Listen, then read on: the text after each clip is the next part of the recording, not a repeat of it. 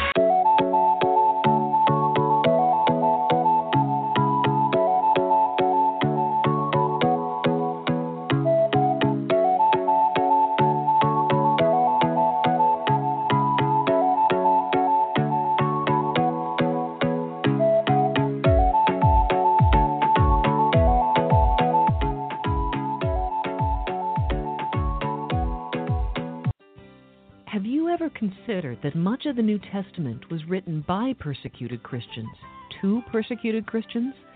Paul wrote from jail to encourage the church at Ephesus. Peter wrote to Christians driven from Jerusalem and scattered across Asia Minor. What should the response be from Christians in the West today who can barely imagine suffering for our faith? We should study the lives of martyrs throughout history and around the world today. We should pray in brokenness for our pride and in gratitude for our freedom. And we should read the New Testament with fresh eyes and a humble spirit. To learn how you can pray for Christians facing persecution in restricted nations, call 800-75-VOICE. Dial 800-75-VOICE to pray for and encourage members of our spiritual family. That's 800-75-VOICE. The Voice of the Martyrs is a Christian nonprofit organization.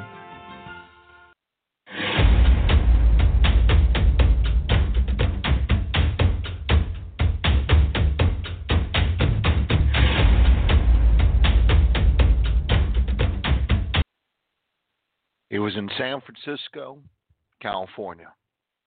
I remember the meeting quite well. We ministered to a young man who had violent, aggressive demons. They threatened to kill me.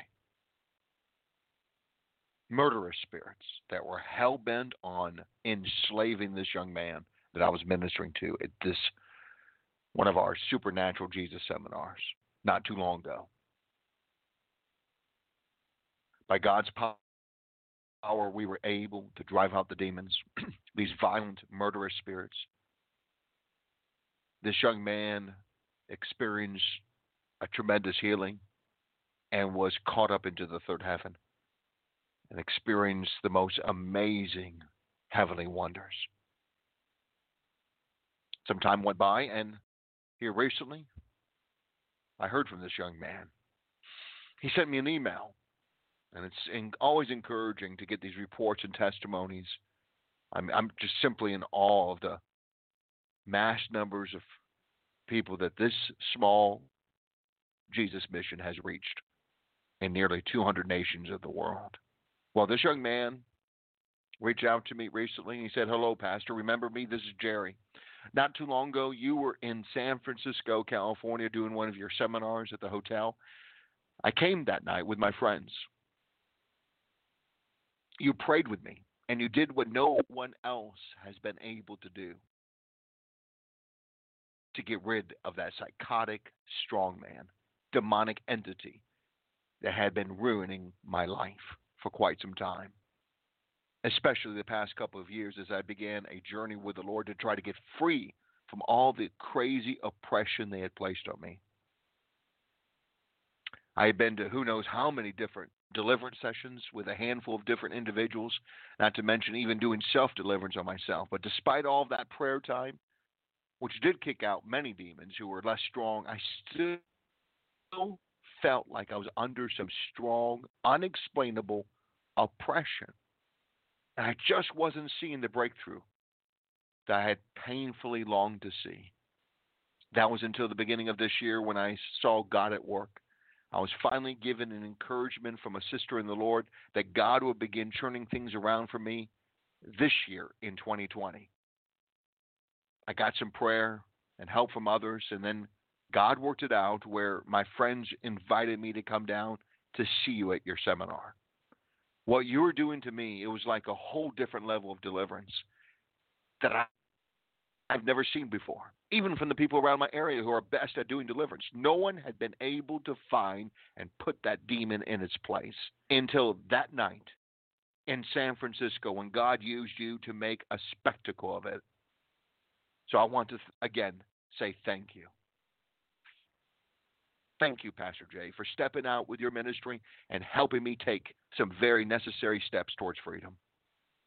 I was blessed to have someone with your knowledge and experience there by my side to help me in confronting these things.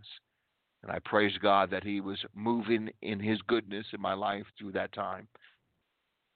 Since that night with you guys, I no longer feel that major oppression on my life that I felt before. And I've been more and more helpful and hopeful about the future. And I'm continuing to work through everything I can that God has been revealing during my prayer times in hopes of being completely free from this stuff once and for all and bettering my life. Thank you for your help, brother, in furthering me on this journey.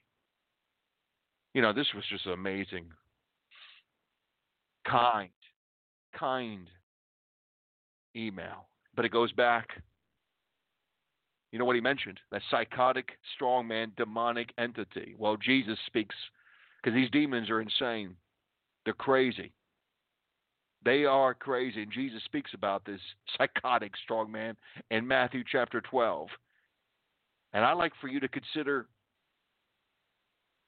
what Jesus teaches here in Matthew chapter 12. He speaks about a strong man. How can, in Matthew 12:29, how can one enter a strong man's house and plunder his goods unless he first binds up the strong man, and then he will plunder his house? So Jesus teaches about the reality of strong men. If you are demonized, and most human beings are demonized at some level, you have a strong man. And he's psychotic because all demons are crazy, especially that strong man. We have to get to that psychotic strong man, and I would encourage you on this night, bind him up, just as Jesus instructed. Bind him up in the name of Jesus Christ, even now. Just repeat after me and say, I bind up that psychotic, that crazed strong man, and I command him to submit to the blood and the resurrection of Jesus Christ. And you do that in the name of Jesus.